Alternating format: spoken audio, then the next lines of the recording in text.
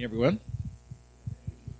Okay, we're going Acts 8, 1 through 8. Acts 8.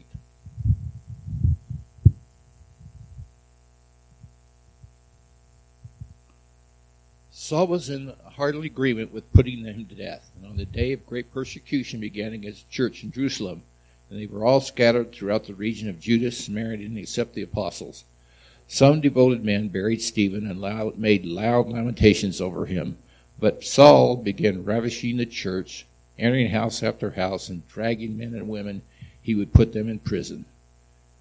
Therefore, those who had been scattered went on about preaching the word. Philip went down to Samaria and began proclaiming church to them. The crowds, with one accord, were giving attention to what he was saying by Philip, what was said by Philip. And they heard and saw the signs which he was performing. For within the case of many who had unclean spirits, there was a command out of them, shouting with loud voices, and many who had been paralyzed and lame were healed. So there was much rejoicing in that city. Okay, please stay standing for the next hymn.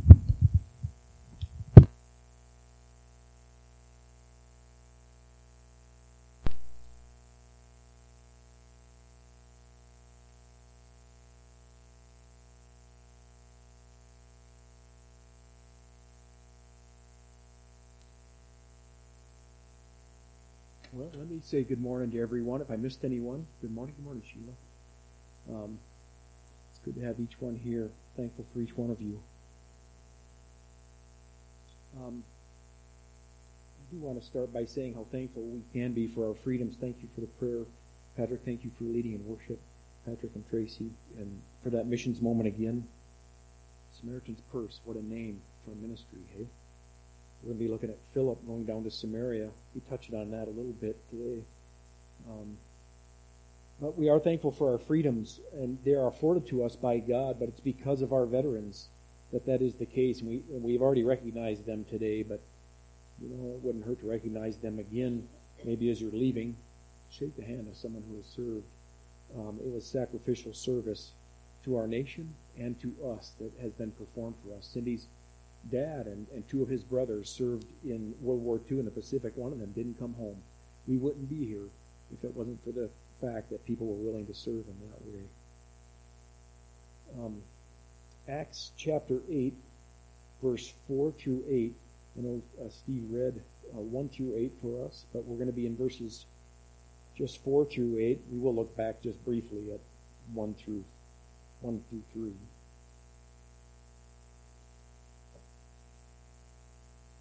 Luke, when he writes the Gospel of Luke and the book of Acts, he is talking about another kind of freedom. Today, we're talking about Memorial Day, which is tomorrow, where we celebrate our freedoms and those that serve to bring about those freedoms or to preserve those freedoms, maybe is a better way of saying that. But Luke is talking about another kind of freedom. In fact, the entire Bible talks about another kind of freedom.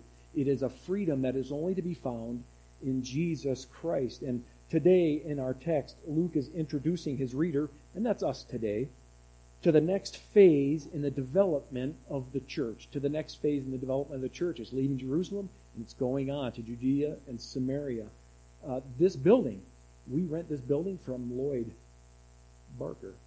Lloyd, when I first met him, maybe 4.5, almost 5 years ago now, when I first met him, was talking about the fact that he was going to develop this property, and he was going to build a building over there, and he was going to build a couple of buildings back here, and he was going to pave the parking lots, and he was talking about that what that would look like. As the developer of the property, he had a vision of that. Now, I could only halfway understand what that was going to look like, but he had a vision of that. And as God is developing the church, he knows what that's supposed to look like. He knows what that is going to be like. He knows all the details out before him. And as the book of Acts closes, I'm in the wrong book, I'm in Romans. As the book of Acts closes, if you'd turn there with me just briefly, go to Acts 28, the last couple of verses. it closes in this way.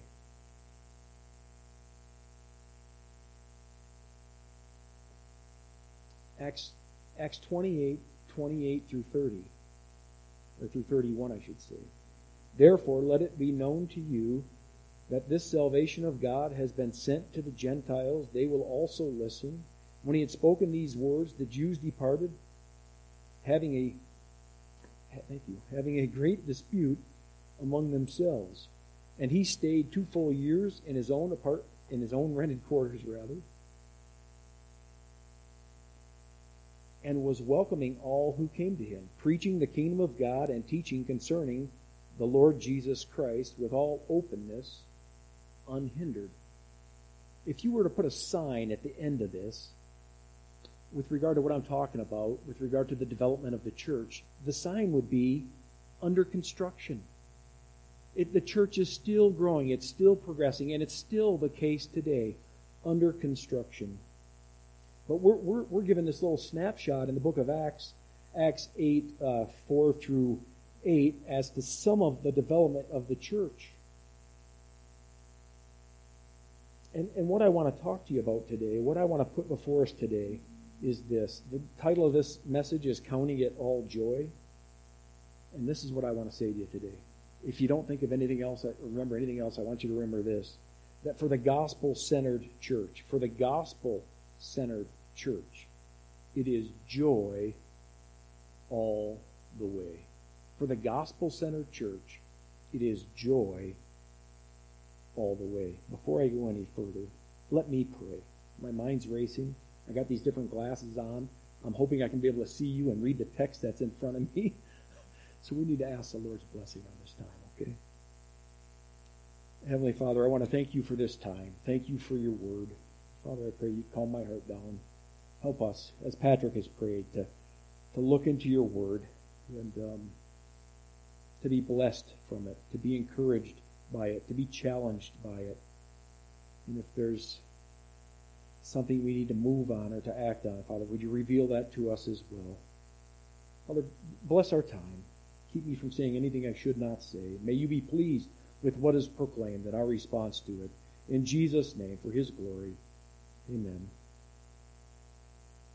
Look at the first word in our text today. Acts 8, verse 4. The first word is what? It's therefore. Therefore. What do we ask every time we see a therefore? We learn this. I learned this pretty early as a Christian. What is the therefore? Therefore. And it's there because it looks back to what is just prior to that. And what's back? Just behind that therefore. It's the death of Stephen and the persecution that has come on the church.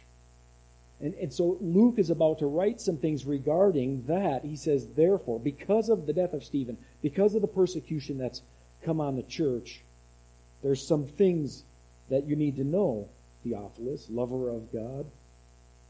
It's the first word in our text, and that's what we're going to look at right now.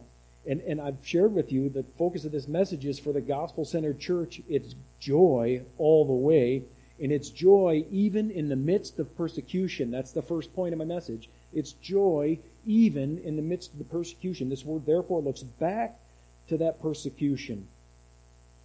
These glasses aren't going to work. I can't see what I'm looking at. I'm putting these ones on. Now you guys are going to be blurry, but that's better than not being able to see what I'm looking at, right? Okay. This looks back to 8:1, where it says Saul was in hearty agreement with putting him to death. That's Stephen. And on that day, a great persecution began against the church in Jerusalem. And they were all scattered throughout the regions of Judea and Samaria, except the apostles. This therefore looks back to that, to the persecution. And what I want to say with regard to that, and the joy that the church can have, it's joy all the way for the Christ-centered church, the gospel-centered church, is that persecution is to be expected. We talked about that last week, or I touched on it at least. You guys listened to me say it. Persecution is to be expected, and we know that. Anyone who wants to live a godly life in Christ Jesus will be persecuted. It is to be expected. In fact, Peter, in 1 Peter chapter 4, verse 12 and 13,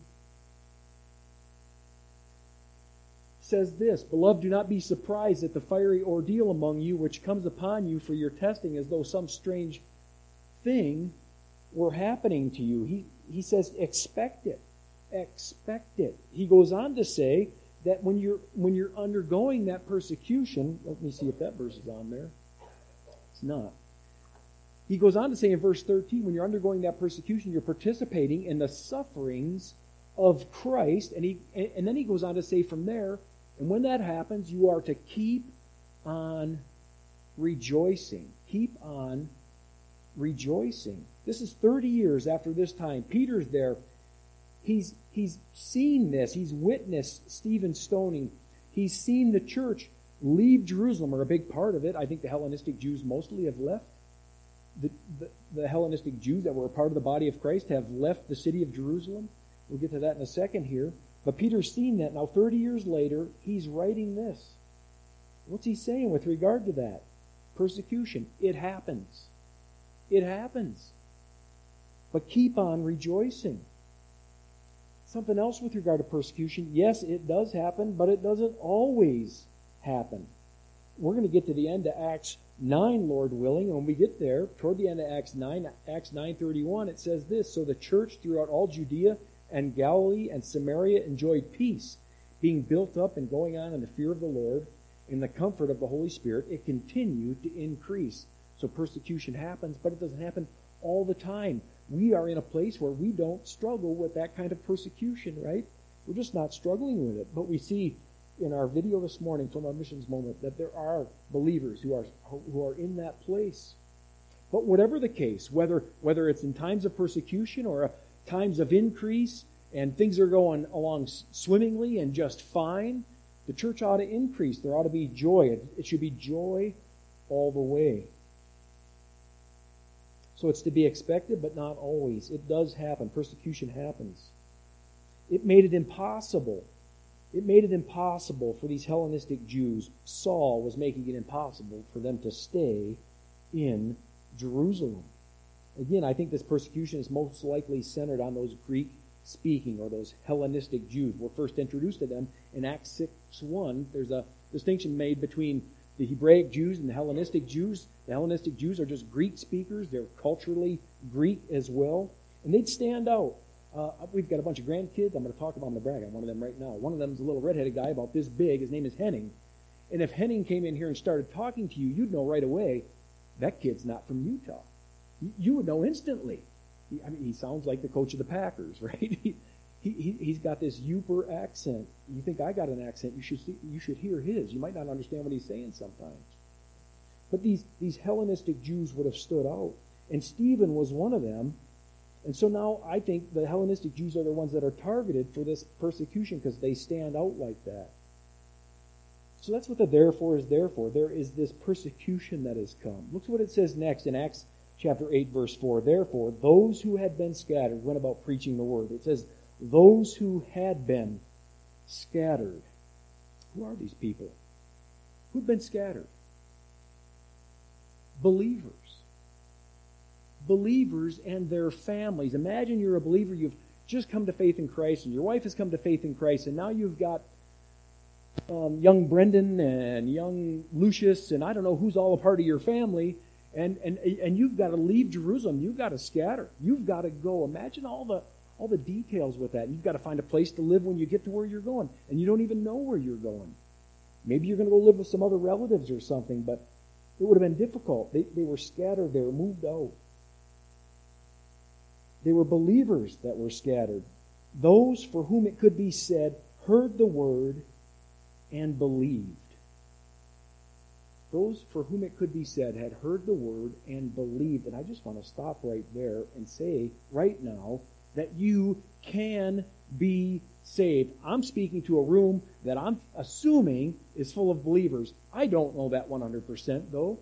And I want to say to each person that is here within the sound of my voice, you can be saved. And not only can you be saved, you can know it. You can know that you are saved.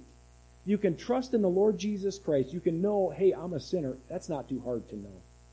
We all know we're sinners. No one has to convince you of that. Let me prove it. What's the last thing you did that you know God was not honored by? The last thing you did that you know, that did not honor God when I did that. Last thought, last action, last word. We know we're sinners. All of sin and fall short of the glory of God, and the wages of sin is death. In other words, you can't stand before a holy God in your sins. But Jesus has come and paid the price that you couldn't pay. He died on the cross to pay the price that you couldn't pay, that you might have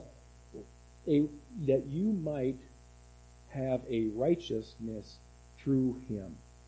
God made him who knew no sin to become sin for us, that we might become the righteousness of God in him. You can be saved. You can be saved. And you can know it. You can know you're saved. But these are believers. They've been scattered. They've been chased out. Something else I'd point out. That's those. These are the people. It says who had been. Now I know that Luke is saying this. Therefore, those who had been scattered. Luke is saying that in the past tense because he's writing that to Theophilus. He's writing that to us. He's writing it in the past tense. This is something that has happened. That's why he says those who had been. But I think it's also true that these believers have put that persecution behind them. They've put it behind them. I'm saying to you today that for the gospel-centered church, it's joy all the way. And I see that in these believers as they are scattered. There are not... Look, when they leave, when they are scattered, Stephen is mourned for, that's for sure. Something has happened to them, that is for sure. But their focus doesn't come off the gospel. Stephen's didn't. As he's being stoned, his focus does not come off the gospel. What happened yesterday is behind them. It's not before them. It's not in front of them. Just kind of a side rabbit trail here, but probably all of us know how the past can steal our joy. Eh? The past can steal our joy. We've got baggage. But it doesn't have to. It doesn't have to. For the Christian, for the gospel-centered Christian, for the gospel-centered church, it is joy all the way. If you're centered on your past, yeah, it can be hard to shake that. But if you're centered on the gospel, if you're centered on Christ, it's joy all the way. Your past doesn't have to hound you.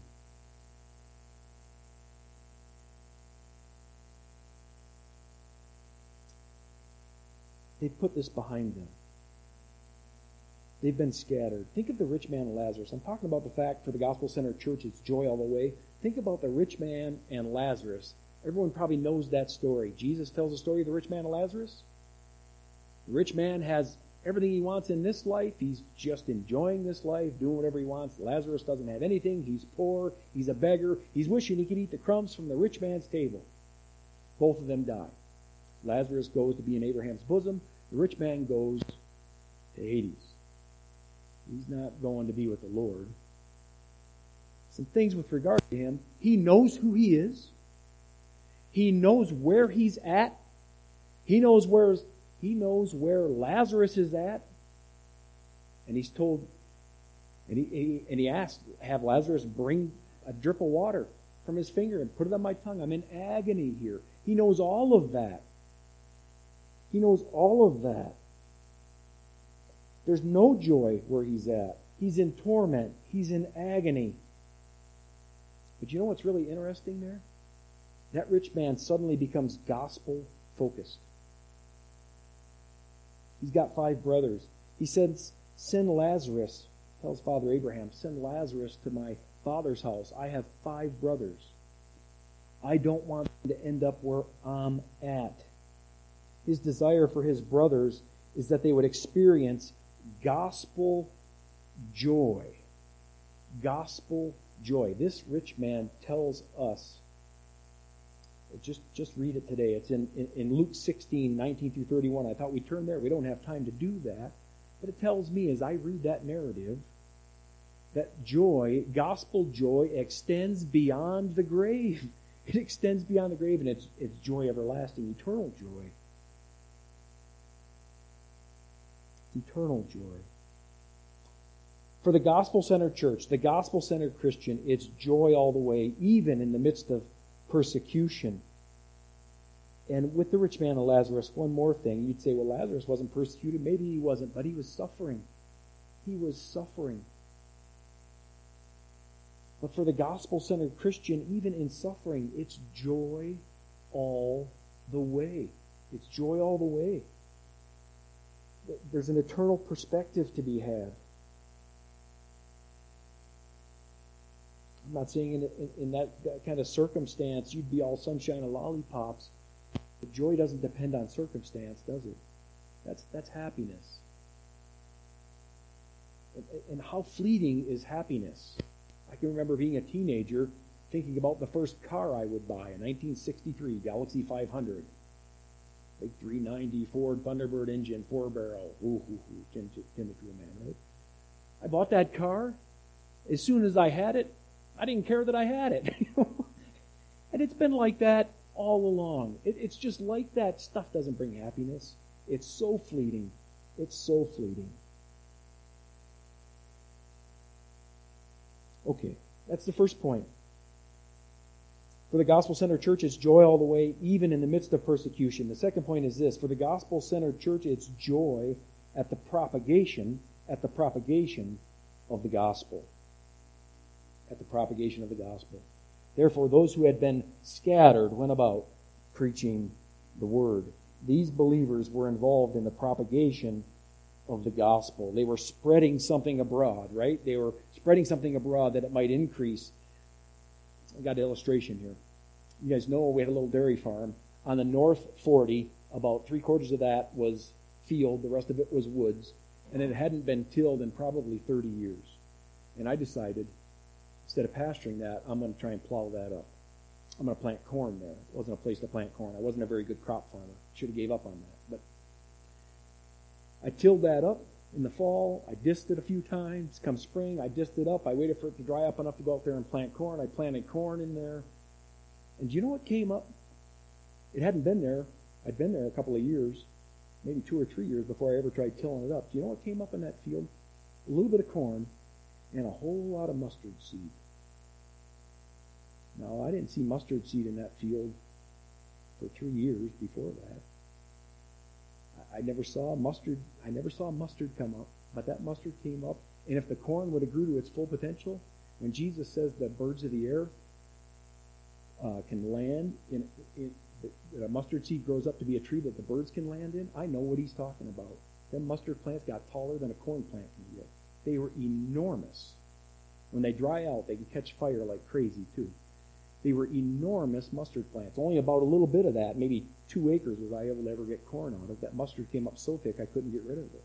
But my point with that, getting on this story, right? What's my point with regard to that? These believers are involved with the propagation of the gospel. What happened when I went out and tilled up that field? I disturbed that soil. I disturbed that ground.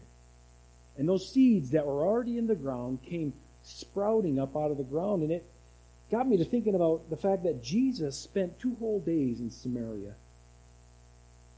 When he meets the woman at the well, he spends 2 whole days there in Samaria. There were some seeds planted there. And way back in the history of those folks, there's some seeds there as well. But these believers are going in to Judea and Samaria, and they're scattering seed everywhere. It's interesting to note just how far the gospel gets, and the apostles aren't with them. The apostles are not with them.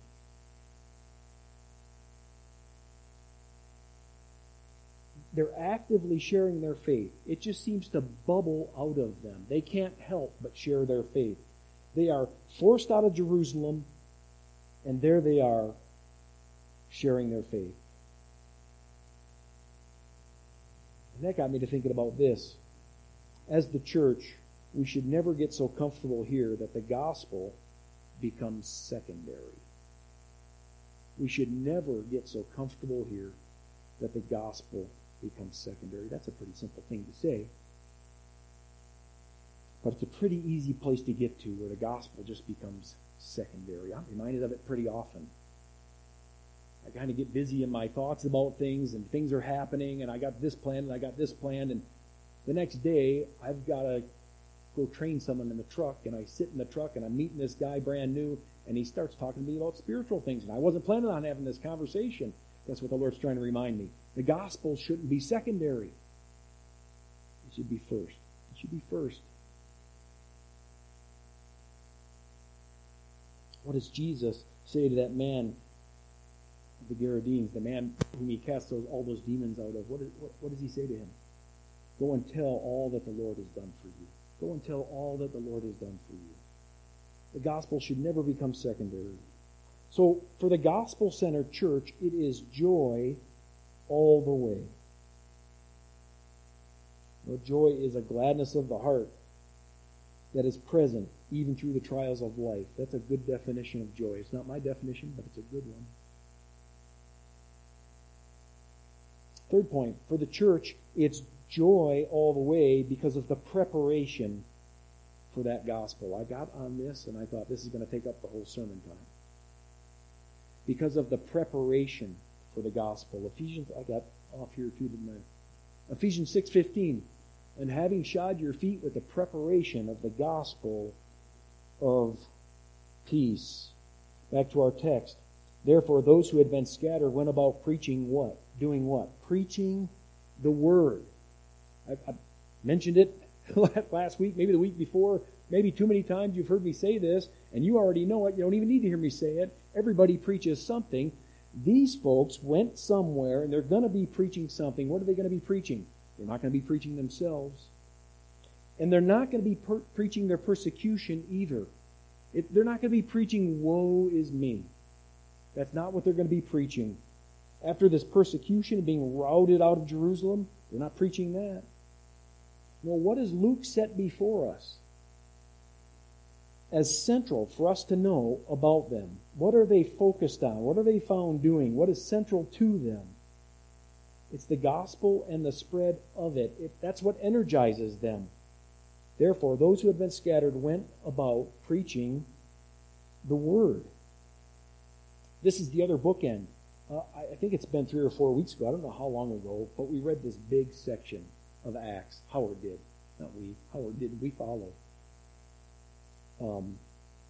Really struggled with that, but I thought Paul tells Timothy to give yourself to the public reading of Scripture, so it can't be bad, right? But we began in Acts 6:4 or Acts 6:7, where it says this, but we will devote ourselves to prayer and to the ministry of the Word. And in Acts 6:7, the Word of God kept on spreading. And then he read all that all the way through to Acts 8:4, the other side of the bookend. Therefore, those who had been scattered went about preaching the Word. The focus was on the ministry of the Word. It was always the apostles' focus. It was a ministry of the Word. That's what they had. And they were ministering the Word to the early church. The early church committed themselves to the apostles, to prayer, and to the apostles' teaching, and to the preaching of the Word. They were committed to those things.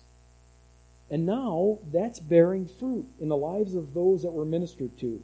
I wonder how many messages these folks that were scattered, I wonder how many messages they had heard. In Acts 5:42, it says, and every day in the temple and from house to house they kept right on teaching and preaching Jesus as the Christ. In Acts 2:42, it says something kind of similar.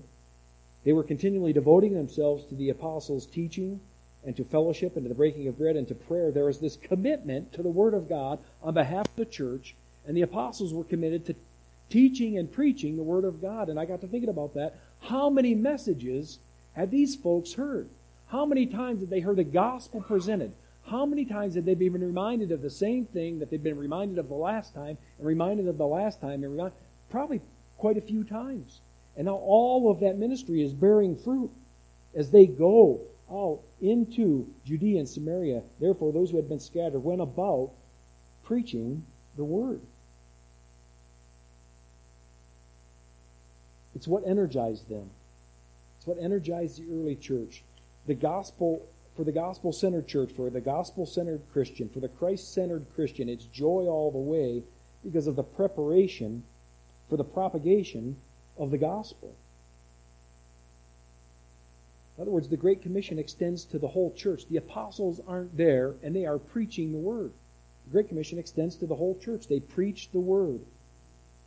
The early portions of Acts, we saw Peter and John and the apostles as prominent figures. That's beginning to change.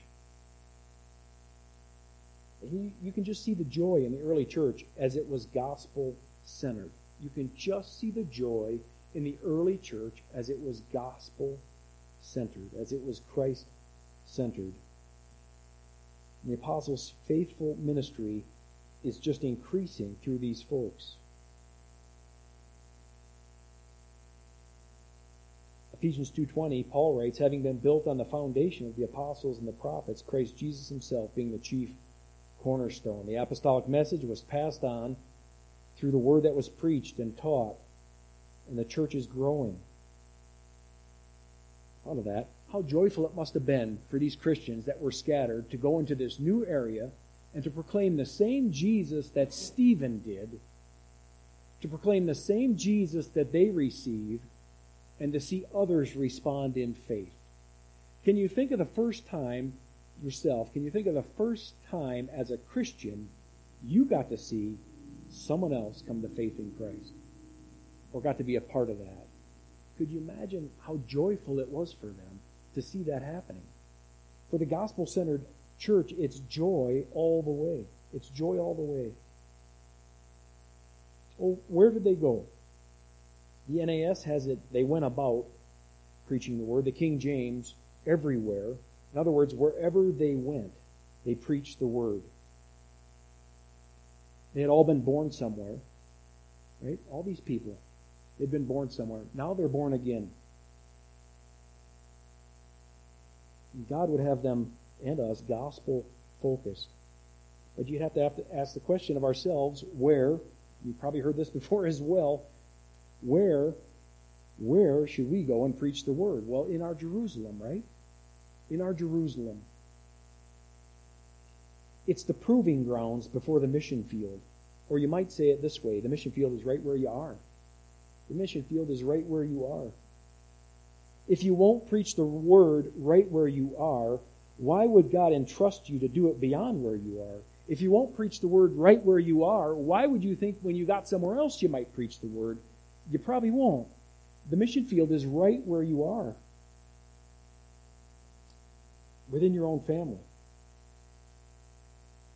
Within your sphere of people, your sphere of influence.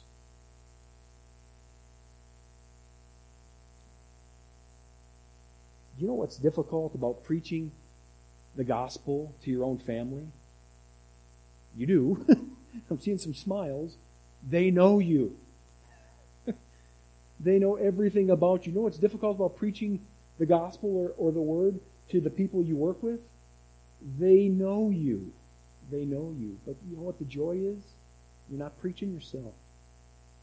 You're not preaching yourself. You're preaching Jesus Christ and Him crucified. This morning in Sunday school, Patrick talked about the need for a good testimony, and that is solid. We ought to be concerned for having a good testimony. But we're never going to be perfect. You could be perfect and you'd be hated for that.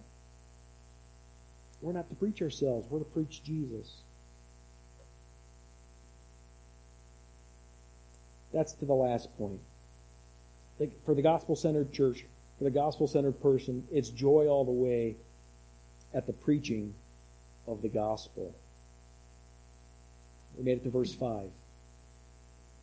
Philip went down to the city of Samaria and began proclaiming Christ to them. Here Luke narrows our focus to a single individual believer and to the ministry of that believer. And we know something of this person. Not to be confused with the apostle Philip, we don't need to do that. But he's just like Stephen. He's chosen out of the congregation to be a deacon. They were told, choose 7 men from among you of good reputation, full of the Spirit, and full of wisdom. We know this about Philip. This was his character, of a good reputation, full of the Spirit and of wisdom. He's called one of the seven in Acts 21, verse 8. One of the seven. You know, that title, it hung around for a while. These guys were chosen, the seven. And that title, the reputation, was maintained. They never lost that. Where's my tie? One of the seven.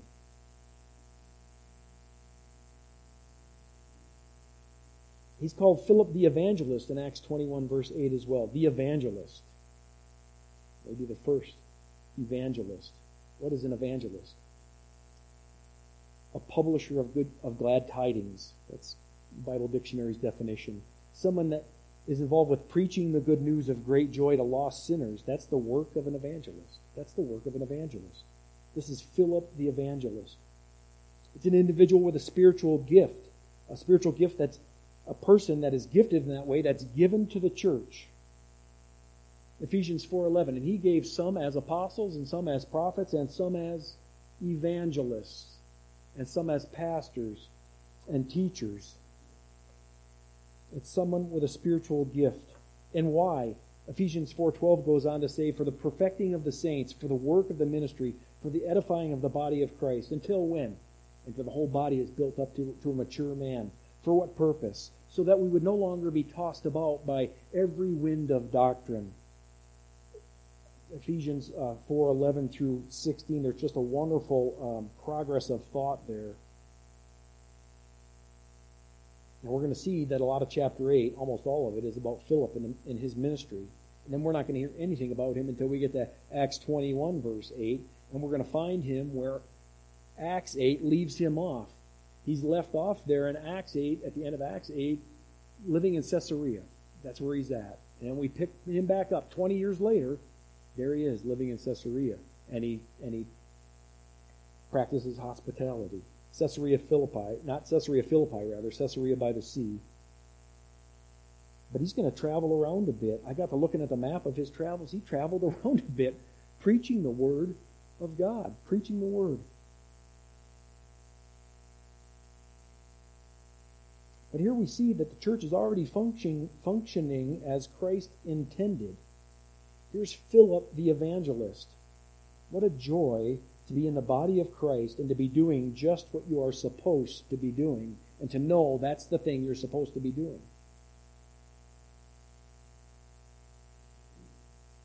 For the gospel-centered church, it is joy all the way. Every member in the body of Christ is an important member of the body of Christ, and if the focus for the whole body is the promotion of the gospel, it's joy all the way. It's joy all the way. And here he speaks in verse 5 of Philip's direction. He went down to the city of Samaria and his actions and began proclaiming Christ to them. That's what he does when he gets where he's going. So his direction goes down to Samaria. Samaria is actually north of Jerusalem, if you look on a map.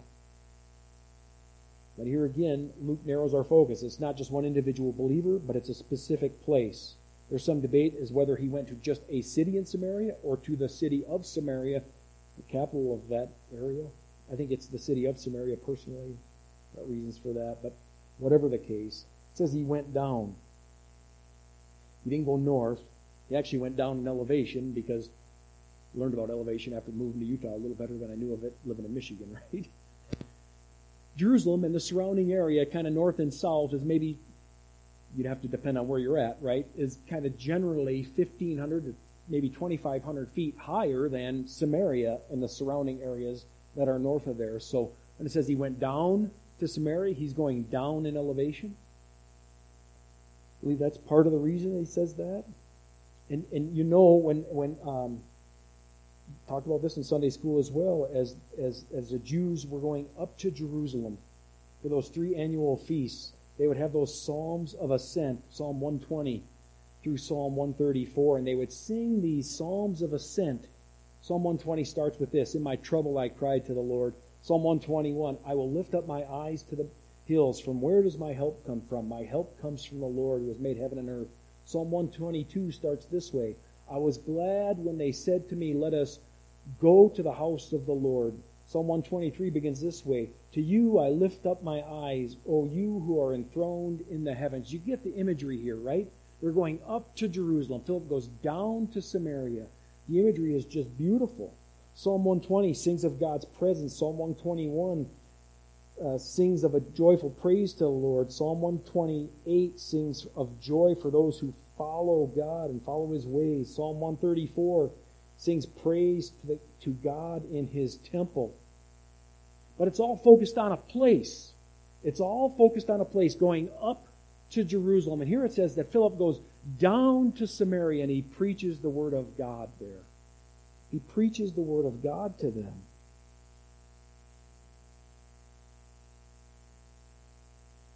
Philip went down to Samaria. You know, it's no secret the Samaritans were looked down upon.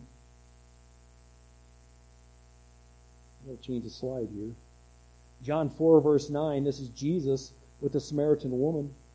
And the Samaritan woman says to Jesus, how is it that you, being a Jew, ask me for a drink since I am a Samaritan woman?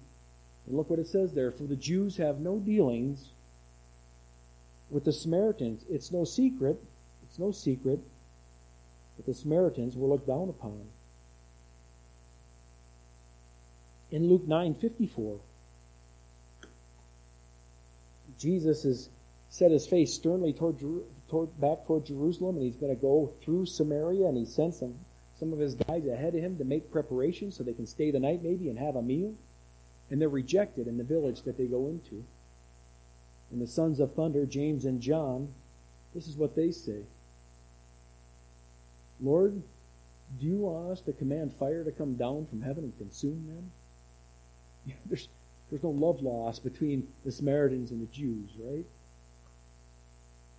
Now these guys, James and John, they'd just come down from the Mount of Transfiguration. They saw Moses and Elijah, and they're actually saying something that Elijah did to the Samaritans.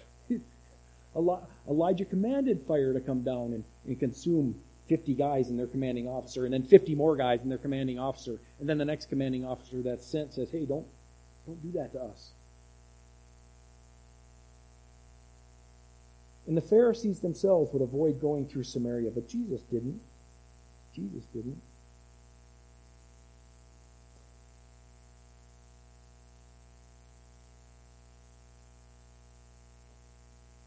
Samaria is not only the place of a powerful ministry performed by Philip, but it's also a significant place in biblical history. It's the capital of the northern kingdom. You know, God has brought His people out of Egypt, and they spend 40 years in the wilderness. We know the details of that. Some of the details maybe you don't know, but spend 40 years in the wilderness. And then Joshua brings them in to the promised land. And then the 12 tribes, they kind of divide up the land. At the end of Joshua, we see them doing that. And there they all are, hunky-dory, everything's great, but not so great.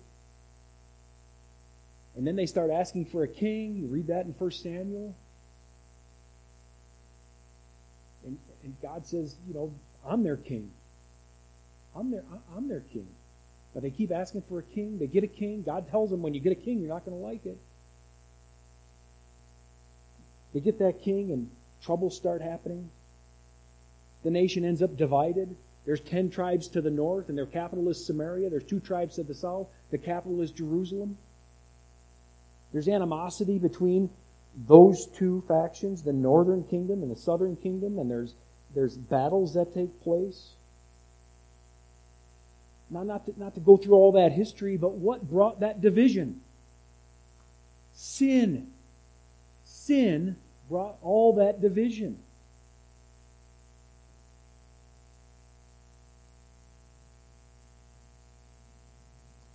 With regard to the northern kingdom, it is almost tedious to read when you read 1st and 2nd Kings. They never have a good king. Ever. They just never have a good king. And then their last king, I can't pronounce his name, Hoshea. He makes some bad choices And so the northern kingdom ends up captured by the king of Assyria. And that king of Assyria, after he captures them, he hauls Hoshea off and 20-some thousand of the Israelites. And he leaves, I believe he leaves some people behind there. And then he populates that whole region with people from 5 other nations that surround them. And what do them people bring with them? Their customs, their cultures, their gods. So it's this big perverted mess theologically. These are the Samaritans. They have mixed ethnicity. They have messed up theology. When Jesus is meeting with this Samaritan woman, what does he say to her? You worship what you do not know. They got such a messed up theology, they don't know what they worship.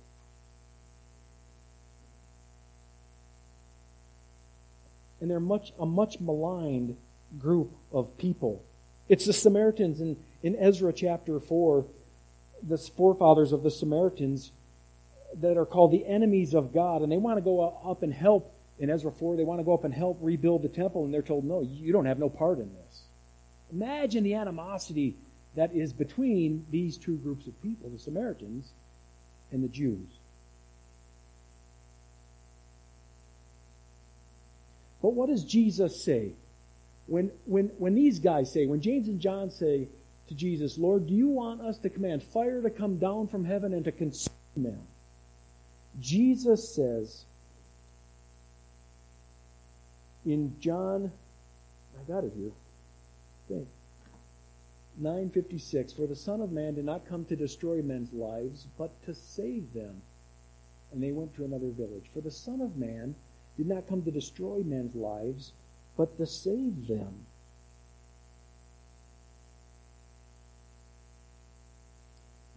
For the gospel-centered church, it's joy all the way because the gospel is for everyone. It's for everyone. We don't have to wonder, is the gospel for that person? That person's from this background. Is the gospel for that person? That person has that background. Is the gospel for that person? That person has that background. Is the gospel for people that come to North Valley Bible Church? The gospel for everyone. We don't have to wonder about it. It's for everyone. Here are these people with a mixed ethnicity and messed up theology, a maligned group, enemies of God. The gospel's for them. After Jesus meets with that Samaritan woman, and she goes back to her village and says, come see a man who told me everything I ever did. And the Samaritans believe because of what they told. And then they meet Jesus. He stays there with them 2 days.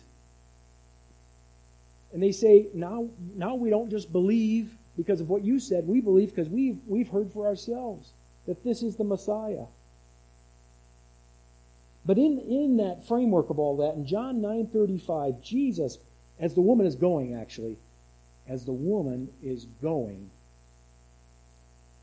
to go tell that she met the Messiah, Jesus says to his disciples this amazing thing. Behold, he says to them, I say to you, lift up your eyes and look on the fields, that they are white for harvest. In other words, there's gospel opportunity everywhere, guys. Can't you see it? Can't you see it? For the gospel-centered church, it's joy all the way because the gospel is for everyone. The fields are white with harvest. It's just like those seeds, those mustard seeds in that field. The seeds have been planted. We got to keep planting the seed, but sometimes things just got to be tilled up. They just got to be tilled up.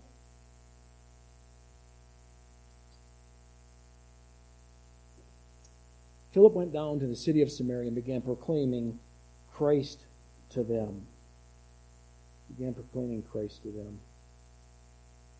He preached, what did he preach to them? He preached Christ to them. He preached the content of the gospel. He preached the extent of the gospel. And I'd ask you to consider God's intent for the gospel. That's what I'm pleading with you right now. Consider God's intent for the gospel. It's for everyone. Young person, old person, everyone in this room. You're thinking, hey, I don't know what that guy's going on and on about. I get the point. I want you to hear it again. The gospel's for you. The gospel's for you. If you haven't come to a personal faith in Jesus Christ, you're not going to get there by your uncle's coattails, mom and dad's coattails. You're not going to ride in on someone else's back. You need to trust Jesus for yourself. You need to come to a saving faith in Jesus. It's not an intellectual problem you have. It's a heart problem. You're a sinner. You need to be saved. And Jesus offers salvation. The gospel's for everyone. For the gospel-centered church, it's joy all the way. We get outside that centering on the gospel and centering on Christ. The joy kind of, it fades pretty fast.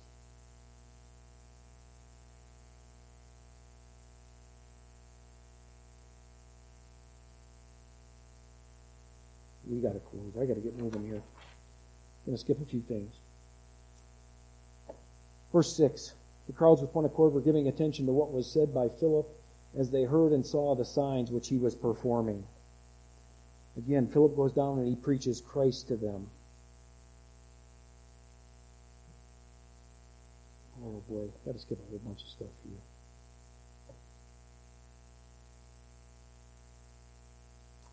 The crowds with one accord were giving attention to what was said. Unanimous consent. They gave full attention. What a contrast between these Samaritans and the religious rulers with religious background who plugged their ears and rushed at Stephen and pushed him out of town and stoned him to death. What a contrast. These Samaritans gave full attention to what Philip was saying. These folks embraced the truth that was being proclaimed. They fixed their attention on the importance of what was being proclaimed, the gravity of it, the weight of it. There's an eternity somewhere. Where am I going? Imagine Philip's joy as he preached, and these Samaritans were responding to the gospel. And it says, for in the case of many who had unclean spirits, they were coming out of them, shouting with a loud voice, and many who had been paralyzed and lame were healed. This is just confirming the gospel, confirming the message, authenticating the message that Philip preached.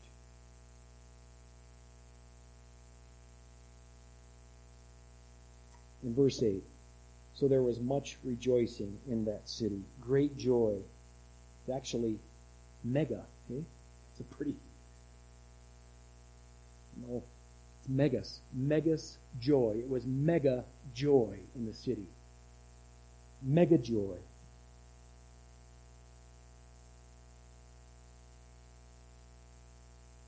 I have a question for you. Are you able to count it all joy?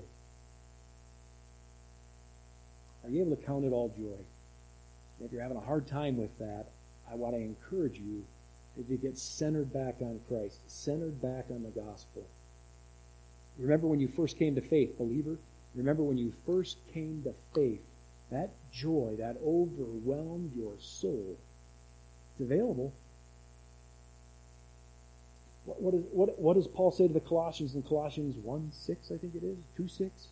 For just as you received Christ Jesus as Lord, just as you received Christ Jesus as Lord, so continue to walk in Him. For the gospel-centered church, it's joy all the way, even in the midst of persecution. It's joy at the propagation of the gospel. To hear the gospel proclaimed, there's joy in that. For the preparation of the gospel, to sit under the teaching of the word like we did this Sunday morning and this Sunday night as we will again. At the preaching of the gospel, it's joy because we get to see people come to faith. And it's joy because of the content of the gospel. Jesus' death, burial, resurrection, His ascendant, the fact that He is ascended on high, means there's hope for us. This world isn't our home. It isn't all there is. It isn't even close to being the best. And because of the extent of the gospel, it's extended beyond God's elect people. He came to that which was His own, and His own did not receive Him. The offer extends to everyone. And it's joy because God's intent for the gospel is not to destroy,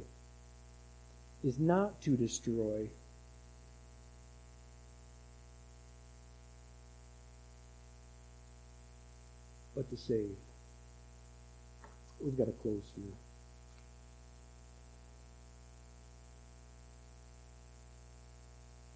I'll just say it one more time. If your past is robbing your joy, put your past in your past and get focused on the gospel. If your today is robbing your joy, get focused on the gospel. If someone else is trying to steal your joy, you know they really can't. All we do is give it away. Get focused on the gospel.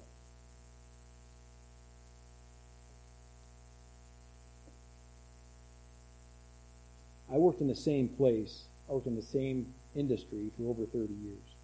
I worked at one place for over 20 years. I wasn't a believer when I first began to work there. I became a believer while working there. Everything in my life changed. And it was noticed by the guys I worked with. And they'd ask me, what happened to you? One guy in particular. And I said, if you'd really like to know, I'll tell you. I got to share the gospel with that individual. It didn't go so great. And persecution came. And junk came. But I stayed gospel focused. And so even in the midst of that, there was just joy. There was just joy. And I got baggage. I became a believer as an adult. I think it's J. Vernon McGee said,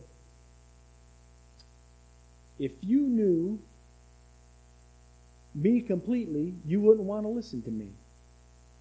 But wait a second, if I knew everything about you, I wouldn't want to be talking to you. We got baggage. We come with it. But we don't have to live bound to our past. If we're gospel-centered, if we're Christ-centered, it's joy all the way. It's joy all the way. Let's close in prayer. Heavenly Father, I want to thank you for your people. Thank you for this time. Bless this word to your people, Father. Clear up any confusion. Help us to live joyfully as we strive to be a gospel-centered church, as we strive to be gospel-centered people. Help us to understand what that is, the content of the gospel, the extent of the gospel, and your intent for the gospel. And give us joy as we share that with people that we come into contact with. In Jesus' name, amen.